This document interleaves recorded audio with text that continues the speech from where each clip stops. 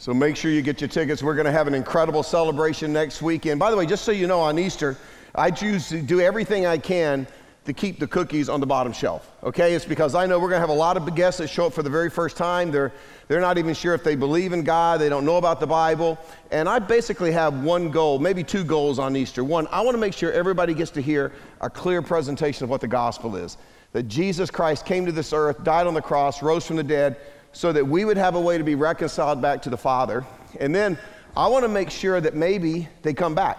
In other words, maybe they move into that category we talked about in our Finding God series of exploring God, and they began to kick the tires of Christianity.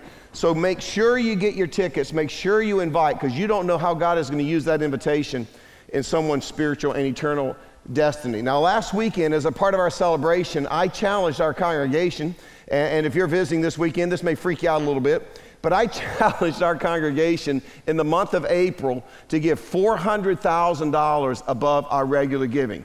And it's a thanksgiving offering to God for his faithfulness over the past 25 years to us. We want to be faithful to him, and we're going to use that money to help launch our new Garner campus that's going to be launched this fall. Now, I just want to let you know, so far, in just 1 week, we are at $191,000 above our regular giving that has been earmarked just for Garner. That's pretty good. So we're halfway there, guys. And we still have this weekend and next weekend left. Listen, I don't care what you give. I want everybody to be involved above your regular giving at some level, because I'll tell you what, when we go to Garner with the Word of God, it's not going to return void. It's going to put marriages back together. It's going to solve family problems. It's going to impact lives. And you want to be able to say, I played a role. God wrote me into his story by allowing me to partner with him in what is happening in Garner. So make sure you get involved. All kinds of ways you can give. You can write a check and drop it in the offering boxes in the atrium. You can go to the website, gethope.net. You can use the app. Sometimes when people give, if they want to give a sizable gift, I guess there's some tax advantages. Some people like to give stock, and if that's something that's of interest to you, you can contact our office. They will tell you how to do that. I've never owned a piece of stock in my life, so somebody else will have to talk to you about that one, okay? But let's get involved and let's celebrate that. Now, as I said, Easter, I like to keep the cookies on the bottom shelf. So I want to do something different this weekend. It's Palm Sunday as we get ready for next Easter. I want to talk about something that I could never talk about on Easter weekend, okay? I want to talk to you about, this is going to excite you, the theology of Easter. I mean, really, what's the big deal about Easter? And I'm just going to warn you ahead of time. I hope you're okay with this. I'm going to use a lot of the Bible this weekend. I know that's kind of weird, but we're really going to look at the Bible, because here's the idea. My opinion, it's worth about 2 cents. My opinion and $1 will get you a cup of coffee at McDonald's. See, that's why, not Starbucks, but McDonald's, you could get a cup of coffee with my opinion and another $1, right? And you know, there's this old saying that you can't fix stupid, but you can fix stupid Christians with good theology. So that's what we're going to do, good sound theology. So that's what we're going to do this weekend. And I want to just begin, being that it's Palm Sunday, by giving you a quick timeline of the day that Jesus died, okay? If you've ever read the Gospel of John, by the time you get to John chapter 13, about 3 years has been covered in the ministry of Jesus. But when you get to John 13, to the end of the book, you're really looking at just a few weeks, and most of it just a few hours. For example, John 13 is the upper room where Jesus had that last Passover meal with the disciples. It's where he washed their feet. It's where he told Judas, whatever you're going to do, go and do quickly. And Judas left that meeting, that dinner, and he put into motion the crucifixion. But think about it this way. John 13, John 14, John 15, John chapter 16, it's Jesus getting some last minute teaching time, some very intense truths he still wants his disciples to hear. John 17, Jesus prays. It really is the Lord's Prayer. John 18, it says Jesus crosses over the Kidron Valley. He makes his way to the Garden of Gethsemane, and that's where Judas knew he would be. And that's why Judas showed up with the Roman soldiers. And it was there in the Garden of Gethsemane, after Jesus had prayed and sweat great drops of blood, hey, let this cup pass from me. If there's any other way to make this happen, that people can be restored back into a relationship with you, Father, other than me going to the cross, could we do it? However, not my will, but your will be done. And so he prayed that, and sometime maybe right after that prayer, he heard a commotion, and he looked up, and there he saw Judas, and there he saw the Roman soldiers, and remember, Judas betrayed him with a kiss, and Jesus was arrested. He would never be free again. Now understand, if we could say, that's about probably 12 o'clock to 1 a.m. when Jesus was arrested in the Garden of Gethsemane. Between 1 a.m. and about 7 a.m., Jesus went through not one trial, but Jesus actually went through 6 trials. Every one of them were illegal. Part of them were from the Jews, the Sanhedrin. There were a couple of times that he went before Pilate, he went before Herod, but he was going all over the place. A lot of us believe that, there was one trial, Jesus went before Pilate, and Pilate says, I don't find anything that he's done wrong, but I wash my hands on it. You take him and crucify him. I just don't want the Jews to have a riot. That's what he was really trying to keep from happening. He wanted to make sure he didn't get in trouble as the Roman ruler at that time. But Jesus went through 6 trials that eventually did end up at the residence of Pilate, where Pilate says, take him and crucify him. It's probably about 7 o'clock in the morning. Jesus has been up all night. They now took Jesus to what is known as the scourging. It was literally called halfway death. The whole intent of beating the victim was to make sure that once he got to the cross, he really didn't live that much longer. So he was scourged. Jesus was beaten within an inch of his life. And then remember, they mocked him. They gave him a robe. They gave him a reed. They gave him a crown of thorns. And they held him as the king of the Jews. And then Jesus took his cross, not the whole cross, it would have been way too heavy, but he took the cross beam and he made his way to Golgotha, where it tells us in Mark chapter 15, verse 25, that Jesus was actually nailed to the cross at about 9 o'clock that morning. Now, when you get to Matthew chapter 27, verse 45, Matthew adds, from noon, so Jesus had been on the cross for about 3 hours. From noon until 3 in the afternoon, darkness came over the land. About 3 in the afternoon, Jesus cried out in a loud voice, Eli, Eli, lama sabachthani, which means, my God, why have you forsaken me? But understand, this was the part of the crucifixion that Jesus was dreading. This was the part where he was saying, hey, if there's any other way, because Jesus was dreading not the nails in his hands, not the spikes in his feet, not the crown of thorns, not the scourging. What Jesus was dreading was he knew that at some point, he who knew no sin was going to become sin for us. And Jesus knew that he was going to take on himself, the Father was going to put on him the sin of every person had ever committed, every person ever would commit. All of the weight of that sin, all the guilt, all the shame of the pain of that sin would be placed at one point in time on the shoulders of Jesus. And Jesus knew that when he took our sins, that the Father, being holy, would have to look away. And understand, up until this point, Jesus the Son and the Father had had this perfect, harmonious relationship. And he was like, why have thou forsaken me? And then it says in Matthew chapter 27, verse 50, when Jesus cried out again in a loud voice, he gave up his spirit. So we know that Jesus was nailed to the cross 9 o'clock in the morning. He died sometime around 3 o'clock in the afternoon. By the way, by crucifixion standards, that was a pretty quick death. There are actually cases on record of victims that lived on the cross, sometimes for days, sometimes they even made it for weeks. Jesus, mercifully, in 6 hours, he died. And then it says this, if we pick up Luke's account in Luke 23, verse 50. Now there was a man named Joseph, a member of the council, that's the Sanhedrin, it's like the Supreme Court of the Jews, a good and upright man who had not consented. In other words, he was not on this drive by the Sanhedrin, the religious leaders, to get Jesus to the cross, who had not consented to their decision and action. He came from the Judean town of Arimathea. So now we have Joseph of Arimathea.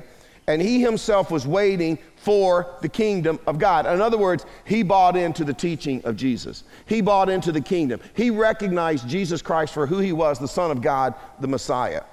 And so it says, going to Pilate, he asked for Jesus' body. Then he took it down, wrapped it in linen cloth, placed it in a tomb cut in the rock, one in which no one had yet been laid. Now notice this, it was preparation day and the Sabbath was about to begin. Now let me explain something. You know, for us, a day goes from like midnight until the next midnight, right? But that's not the way it is for the Jews. In fact, if you travel with me to Israel, you'll quickly pick up, for example, the Sabbath begins at sundown on Friday and goes to sundown on Saturday. And the first day of the week, Sunday, begins at sundown on Saturday, and it goes to sundown on Sunday. And so about 6 o'clock on Friday would be the beginning of the Sabbath. They wanted to get Jesus in the tomb before the Sabbath began. So it's probably about 5 o'clock to 6 o'clock sometime in the evening. And then it says in verse 55, the women who had come with Jesus from Galilee followed Joseph and saw the tomb and how his body was laid in it. Then they went home and prepared spices and perfumes, but they rested on the Sabbath in obedience to the commandment. By the way, if you ever go to Israel with me, you'll notice that even to this day, when you're in a hotel on the Sabbath, the Jews are not allowed to push a button for what floor? So on the Sabbath, the elevators automatically work. You get in, you stand in it, the door shuts, you go to the first floor, it opens, it shuts, goes to the second floor, and then it comes back down the same way. But they're not even allowed to push buttons. That would be considered work on the Sabbath. So they're observing the Sabbath.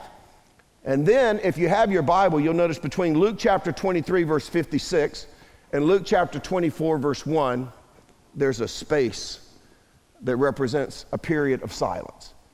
It's the time that Jesus is in the tomb. And then you read in Luke 24, verse 1, on the first day of the week, so that's Sunday, very early in the morning, the women, John tells us that Mary Magdalene was one of those women, took the spices they had prepared and went to the tomb. They found the stone rolled away from the tomb, but when they entered, they did not find the body of the Lord Jesus. Why? Because he had tried to tell them over and over again, I am going to die. 3 days later, I'm going to come back to life, right? And it happened just as he predicted. And so here's the question I want to talk about this weekend. What was Jesus doing?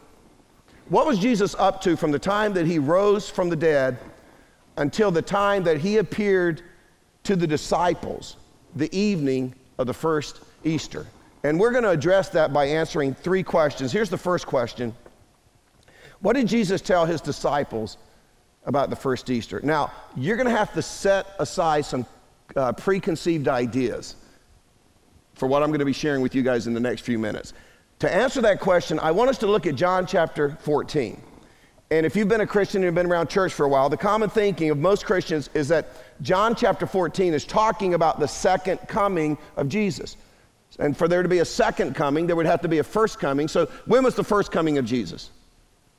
Good, Christmas, that's right. He came, and God became flesh and dwelt among us. My mom's not here this weekend, so she couldn't answer that. But anyway, you guys know that now. So Jesus came the first time. The second coming will be when Jesus returns to this earth. He's going to come back as king and ruler and judge. He's going to judge this world. He's actually going to destroy this world, and then he's going to recreate it the way it was created originally. And actually, this new heaven, this new earth, is where those of us who are Christians are going to spend all eternity. That's another message for another time. In fact, I did a series a couple of years ago called What's Next, and I talked about heaven and where we would spend eternity. You may want to go listen to that. But that would be the second coming. I want to show you a different perspective this weekend. And don't get me wrong, I believe in the second coming. I just don't think that John chapter 14 is talking about the second coming. I think you'll see it's talking about the first Easter. So John chapter 14, verse 1, Jesus says, do not let your hearts be troubled. Remember, this is teaching that is now continuing from the upper room. Do not let your hearts be troubled. You believe in God, believe also in me. My Father's house has many rooms. Now, if you grew up in church, you're like, whoa, whoa, whoa, Mike, it's supposed to be a mansion. I was supposed to get a mansion, right? And that would be kind of shallow to think that's the only reason, we were going to go to heaven. Just go live in Preston if you want a mansion. You know what I'm saying, right? Right. But we think it's not a mansion. In fact, did you know the King James translation is the only translation that calls it mansions? The word is actually rooms, or even better, dwelling places. So really what he's saying is my Father's house has many dwelling places. If that were not so, would I have told you that I am going there to prepare a place for you? And if I go and prepare a place for you, I will come back and take you to be with me, that you also may be where I am. Now, that's why people think it's talking about the second coming. One day Jesus is going to come and get us, and he's going to take us to heaven, and we're going to live in our mansion. But I think that this is what Jesus is saying in John chapter 14. He's saying this. Listen, you can't dwell with the Father right now because you don't have a relationship with the Father. And the reason you don't have a relationship with the Father is I haven't finished my job. I haven't finished my work. And as a result, you haven't been able to be restored and reconciled back into a relationship with the Father. But I'm going to take care of that. So don't be troubled. Don't get all bent out of shape. I'm going to go away. I'm going to be right back. I'm only going to be gone for a little while. In fact, let me show you that in John chapter 14. Drop down to verse 25. He says this. All this I have spoken while still with you, but the advocate, the Holy Spirit, whom the Father will send in my name, will teach you all things and will remind you of everything I have said to you. Now notice this. Peace I leave with you. My peace I give you. I do not give to you as the world gives. Now notice this. Do not let your hearts be troubled and do not be afraid. Remember what he said. You're going to get the Holy Spirit and you're going to get peace. You heard me say, I am going away and I am coming back to you. If you love me, you would be glad that I am going to the Father, for the Father is greater than I am. Verse 29, I have told you now before it happens, so that when it does happen, you will believe. And so Jesus says, listen, I am going to go away, but I am coming back. And I'm telling you this before it happens, so that when it does happen, you will believe. Now let me ask you a question. Is anybody going to have a problem believing in Jesus after the second coming? No. Paul talked about this in Philippians chapter 2. He said when Jesus returns, what? Every knee will bow. Every tongue on this earth will confess that, oh wow, Jesus Christ is actually who he said he is. I'm telling you, when Jesus Christ comes back to this earth the second time, it's going to be like shock and awe all over again. It will be automatic. People's knees will hit the ground. They won't even have to think about it. They will be so overwhelmed by his return. It's like, nobody has to tell you when you touch the hot stove to pull your hands back, do they? It's automatic. When something's coming at your face, what do? You close your eyes, you flinch. It's automatic. I'm telling you, it's going to be the exact same way when Jesus returns. People are going to hit their knees, and people are going to be like, wow, Mike was right, or my mama was right? But see, the second coming is going to be overwhelming. Jesus said this in John 14, I'm telling you this so that when it happens, you'll believe, implying the resurrection. But remember, Jesus also talked about peace and the Holy Spirit. John 14, verse 26, the advocate, the Holy Spirit, whom the Father will send in my name, will teach you all things and will remind you of everything I have said to you. Let me ask you a question. Did the Holy Spirit come after the resurrection? Or did the Holy Spirit come after the second coming? It was after the resurrection. So again, Jesus isn't talking about the second coming. He's talking about the resurrection. And this is what Jesus is saying to his disciples. I'm telling you ahead of time, something is getting ready to happen that is going to devastate you. And he's referring to his crucifixion. And he says, I've got to go away for a while, but I'm going to be back. You're going to see me again. And I'm telling you this before it happens, so when it does happen, you'll get it. So that when it does happen, you will believe. So Jesus says, I am going to the Father. Let me show you something else. John chapter 16. Remember, this is continuous teaching all the way up through John 16, John 13 to John 16. He says this in verse 16 of John 16. Jesus went on to say, in a little while you will see me no more, and then after a little while you will see me. At this, some of his disciples said to one another, what does he mean by saying, in a little while you will see me no more, and then after a little while you will see me, and because I am going to the Father? They kept asking, what does he mean by a little while? We don't understand what he's saying. Verse 19, Jesus saw that they wanted to ask him about this, so he said to them, are you asking one another what I meant when I said, in a little while you will see me no more, and then after a little while you will see me? Verse 20, very truly I tell you, you will weep and mourn while the world rejoices. In other words, when you see me on the cross, it's going to devastate you. Now, the people who got me there, they're going to think they got rid of me. They're going to be running around celebrating, high-fiving, right? But then he goes on to say, you will grieve, but your grief will turn to joy. Verse 21, a woman giving birth to a child has pain because her time has come. But when her baby is born, she forgets the anguish because of her joy that a child has been born into the world. So with you, now is your time of grief, but I will see you again, and you will rejoice, and no one will take away your joy. So I'm telling you, Jesus is talking about the first Easter. That is very important. And remember this phrase, I'm telling you this ahead of time. I'm telling you this before it happens, so that when it does happen, you will believe. Question number 2. What was Jesus doing the morning of the first Easter? Well, let's go to John's account. John chapter 20, verse 1.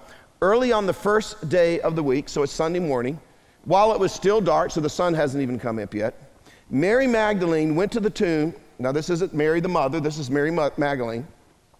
Went to the tomb and saw that the stone had been removed from the entrance. So she came running to Simon Peter and the other disciple, the one that Jesus loved. By the way, whenever John refers to himself in the Gospel of John, he always refers to himself as the one that Jesus loved. John was really sold on himself, right? So anyway, so she came running to Simon Peter and the other disciple, the one that Jesus loved, and said, they have taken the Lord out of the tomb and we don't know where they have put him. So Peter and John take off running to the tomb. And by the way, when John records this, he says, and the disciple that Jesus loved got there first. He wanted us to know that he outran Peter. You can read that on your own, right?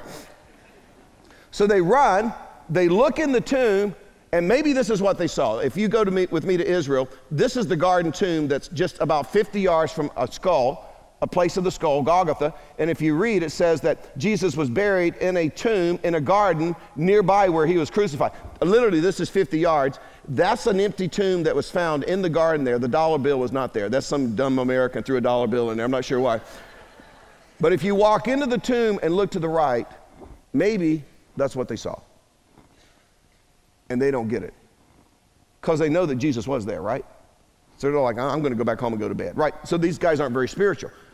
Mary is left at the tomb all by herself. Now, this is where it gets interesting. Because you know what? We all have a bunch of questions that we would never admit that we don't understand. And there's some stuff I've actually avoided teaching because I wasn't sure I could explain it. Okay? I'm going to try it this weekend. John 20, verse 11. Now, Mary stood outside the tomb crying. As she wept, she bent over to look into the tomb. She wanted to see again, like, am I missing something? She saw two angels in white seated where Jesus' body had been, one at the head and the other at the foot. They asked her, woman, why are you crying? They have taken away my Lord away, she said, and I don't know where they have put him. Now, Jesus several times told them this was going to happen. I'm going to die. 3 days later, I'm going to come back. None of them ever believed it. See, that's why they weren't waiting outside the tomb holding hands going, 5, 4, 3. See, they weren't doing that. No welcome back Jesus, no fresh change of clothes so they could go clubbing. None of that's going on. See, they don't think he's coming back, right? Look at this. At this, she turned around and saw Jesus standing there. Look at this. But she did not realize that it was Jesus. That ever bother you? I mean, that's weird. Do you know why it's weird? She's hung out with him for years.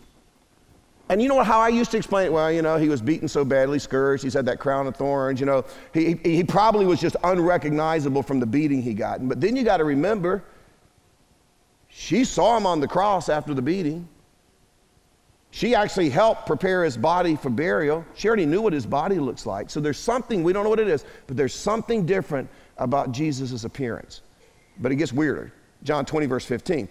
He asked her, woman, why are you crying? Who is it you are looking for? Thinking he was the gardener. Well, that's weird too. You know? I don't know if Mary Magdalene slipped and was going, going back to the crazy whack. I don't know what's going on here, but it's just weird. So she says, sir, if you have carried him away, tell me where you have put him and I will get him. Jesus said to her, Mary, and immediately she recognized his voice.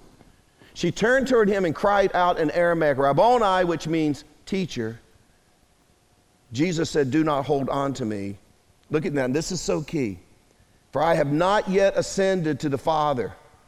Go instead to my brothers and tell them, I am ascending to my Father. Now, where was Mary to tell the disciples that Jesus was going?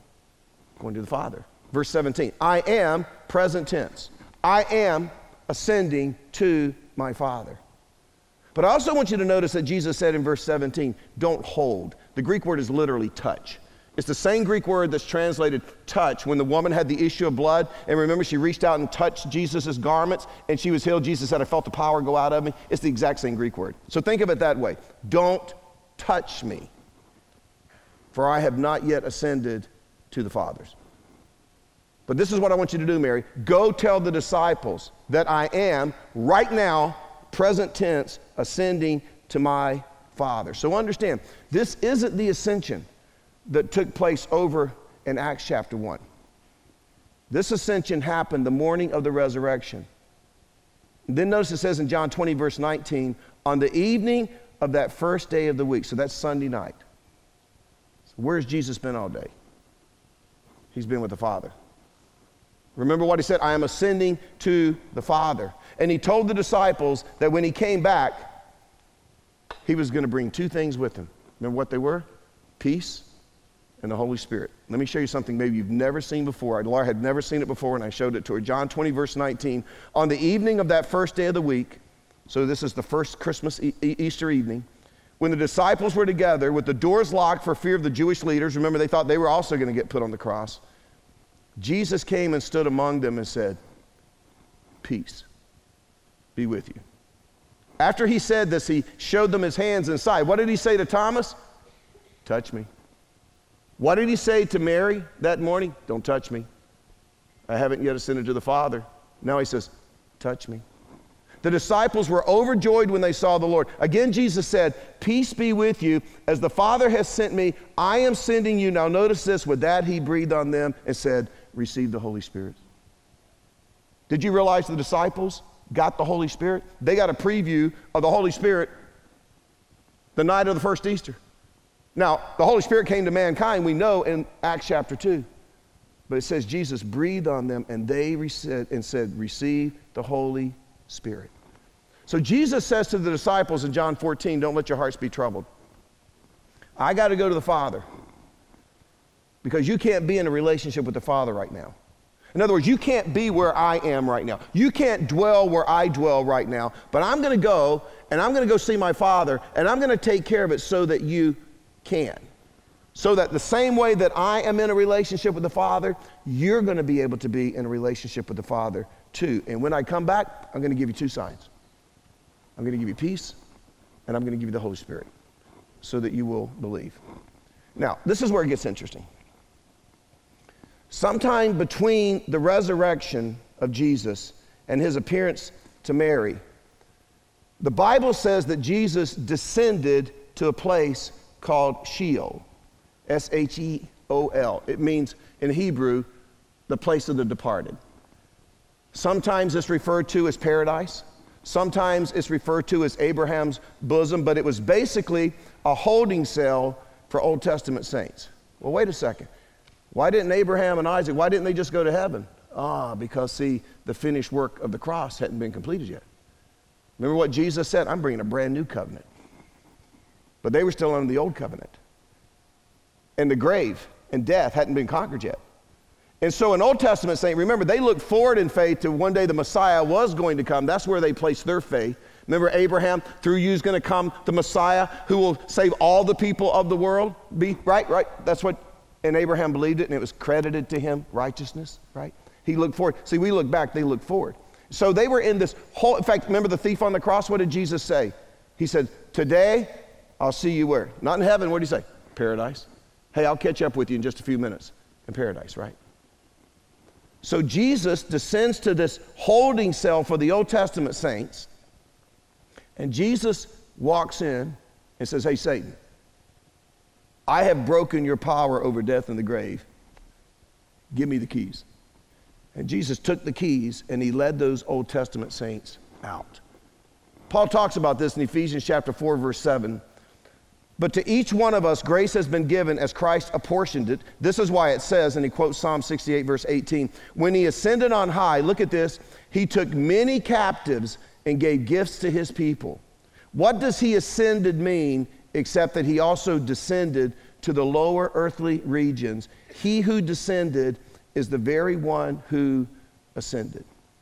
So let me try to give you a timeline. Sometime before appearing to Mary, and I think that Jesus probably rose from the dead, probably not much after sundown on Saturday, because that would have begun the first day of the week.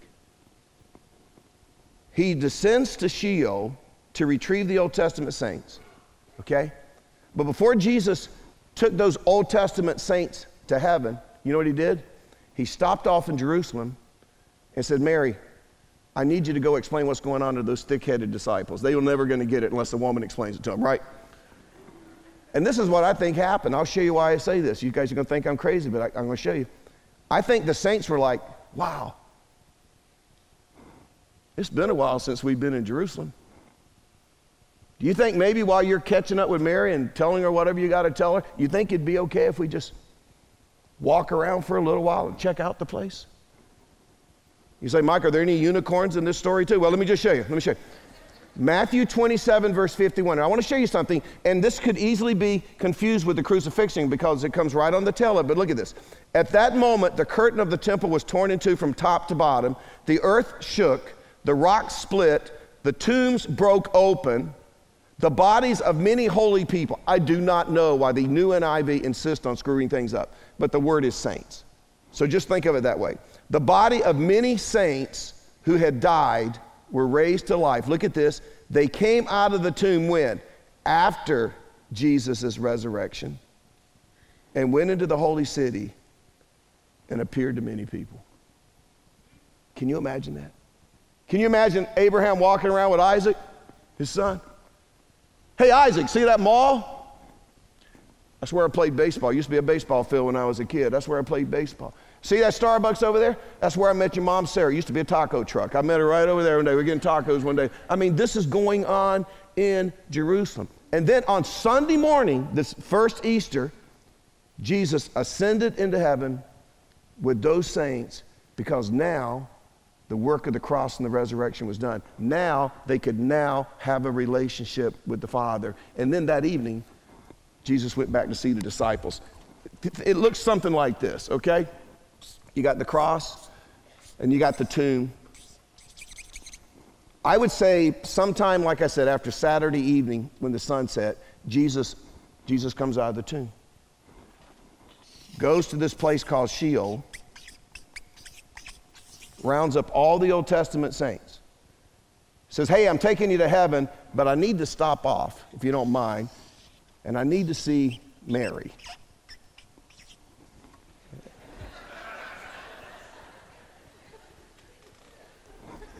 I'm better at just circles. Mary, go tell the disciples. While she's talking, I mean, these Old Testament saints, they're just all over Jerusalem having a blast. Mary goes off to tell the disciples. Jesus rounds them back up, takes them to heaven, spends the afternoon in heaven, and then he comes back down that night and he meets with the disciples. I'll show you. Let me show you a verse, though. There's an Old Testament passage that talks about what happened when the saints finally got to heaven. Let me show it to you. When they got to the gates of heaven, this is what they shouted. Psalm 24, verse 7. Lift up your heads, you gates, be lifted up, you ancient doors, that the King of glory may come in. And the angels respond, who is the King of glory? The Lord strong and mighty, the Lord mighty in battle. And Jesus, I'm telling you, those gates opened up and Jesus walked into heaven and he led those Old Testament saints with him.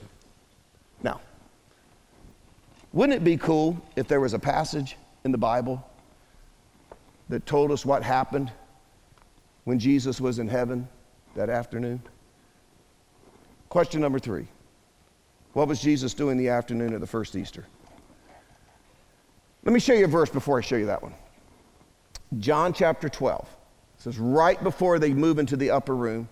This is right after Jesus, you can read it on your own. He says, I'm going to die. He says in verse 23, the hour has come for the Son of Man to be glorified. He's trying to let them know this is what's going to happen. But notice what he says in John chapter 12, verse 31.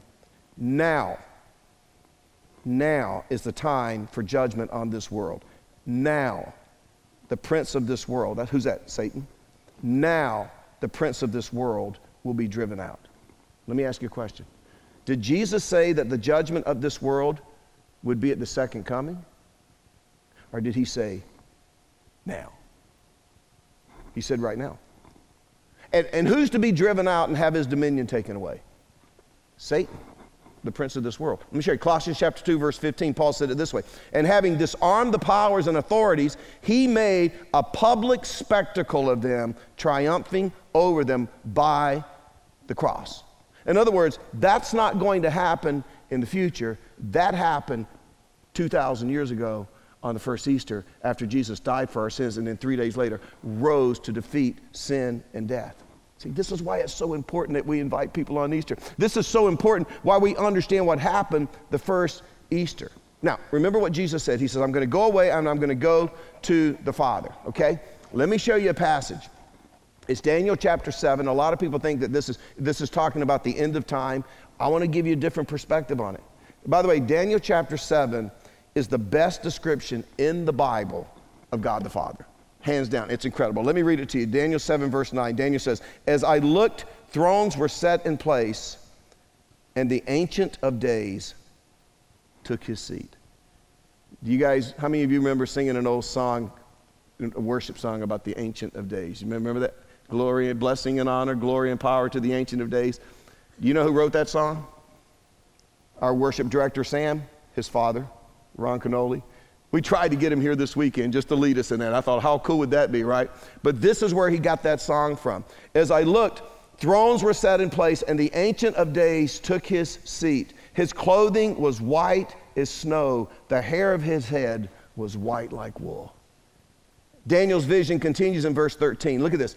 In my vision at night, I looked, and there before me was one like a son of man, Jesus, coming with the clouds of heaven. Who do you think that is? Old Testament saints. What did Hebrews, the writer of Hebrews said? We're surrounded by what? A cloud of witnesses. And it talks about those Old Testament saints, Abraham and Jacob and Joseph and Isaac. And so here they are. And so he's coming with the cloud of heaven. He approached the Ancient of Days and was led into his presence. Look at this. He was given authority, glory, and sovereign power. All nations and people of every language worshiped him. Look at this. His dominion is an everlasting dominion that will not pass away, and his kingdom is one that will never be destroyed. This is what that means. It means Jesus isn't going to get dominion one day. Jesus got dominion 2,000 years ago when he rose from the dead. And this is what it means to us today. Satan has been lying to us by telling us that he's still in charge of our lives, that he has dominion, that he has power, that he has authority over us. But Jesus said 2,000 years ago, now is the judgment of this world. Now the ruler of this world is cast out. But every day Satan lies to us and says, I have dominion. I have power. I have authority. In fact, I'm still in charge until Jesus comes back. But he's not in charge. Jesus has already taken it back. Look what it says, Daniel chapter 7, verse 21. As I watched, this horn was waging war against the holy people, the saints, and defeating them until the Ancient of Days came and pronounced judgment in favor of the holy people of the Most High. Look at this. And the time came when they possessed the kingdom. Let me tell you something. We don't have to wait until Jesus returns to possess the kingdom of God. See, we get to enter the kingdom of God right now when we respond to the gospel. We get to enter the kingdom of God the moment that we say, I am lost, I need a Savior, I believe that Jesus Christ is the Son of God who died and shed his blood to pay for my sins, and then 3 days later rose from the dead to show that he had the power over sin and death. I accept that. And when that happens, we enter the kingdom of God. In fact, this is what Colossians chapter 1 verse 13 says happens when we get saved. For he has rescued us from the dominion of darkness and brought us into the kingdom of the Son he loves. How cool is that? By the way, let me tell you what it means in Daniel 7 when it says that judgment was made in favor of the saints of the Most High.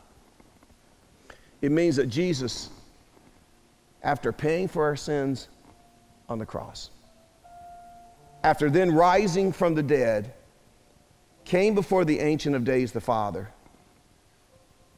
And the Father looked at Jesus. And then the Father looked at Satan. And it was like the Father slammed down his gavel and he said, saints win. Satan loses. See? And that's what happened 2,000 years ago. The first Easter.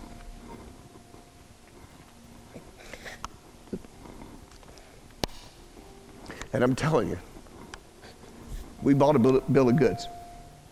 Because see, you don't have to be in bondage to lust anymore. And you don't have to be in bondage to addiction anymore. And you don't have to be in bondage to fear and doubt, because Jesus has all dominion, all authority.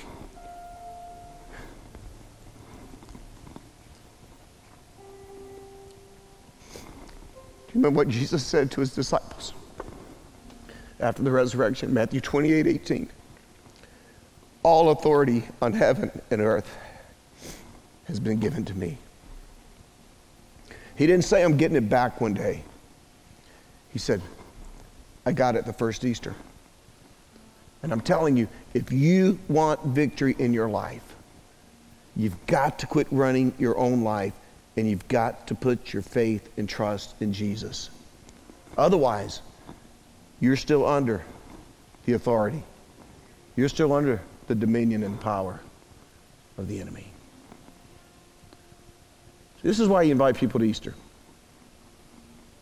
It's not just so you can say you got somebody to church. It's so that they can experience what we get to experience. How to be free. How to be free. Let's bow our heads together.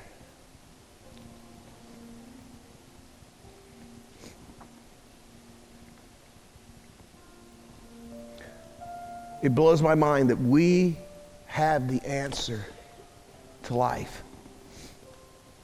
We have the answer to life after death.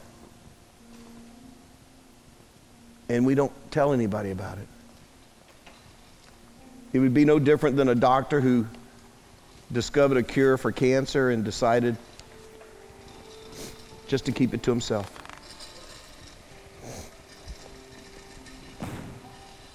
But I pray that, Father, that we would truly develop a passion for people who are in bondage, people whose lives are disasters, and they don't even know where to turn.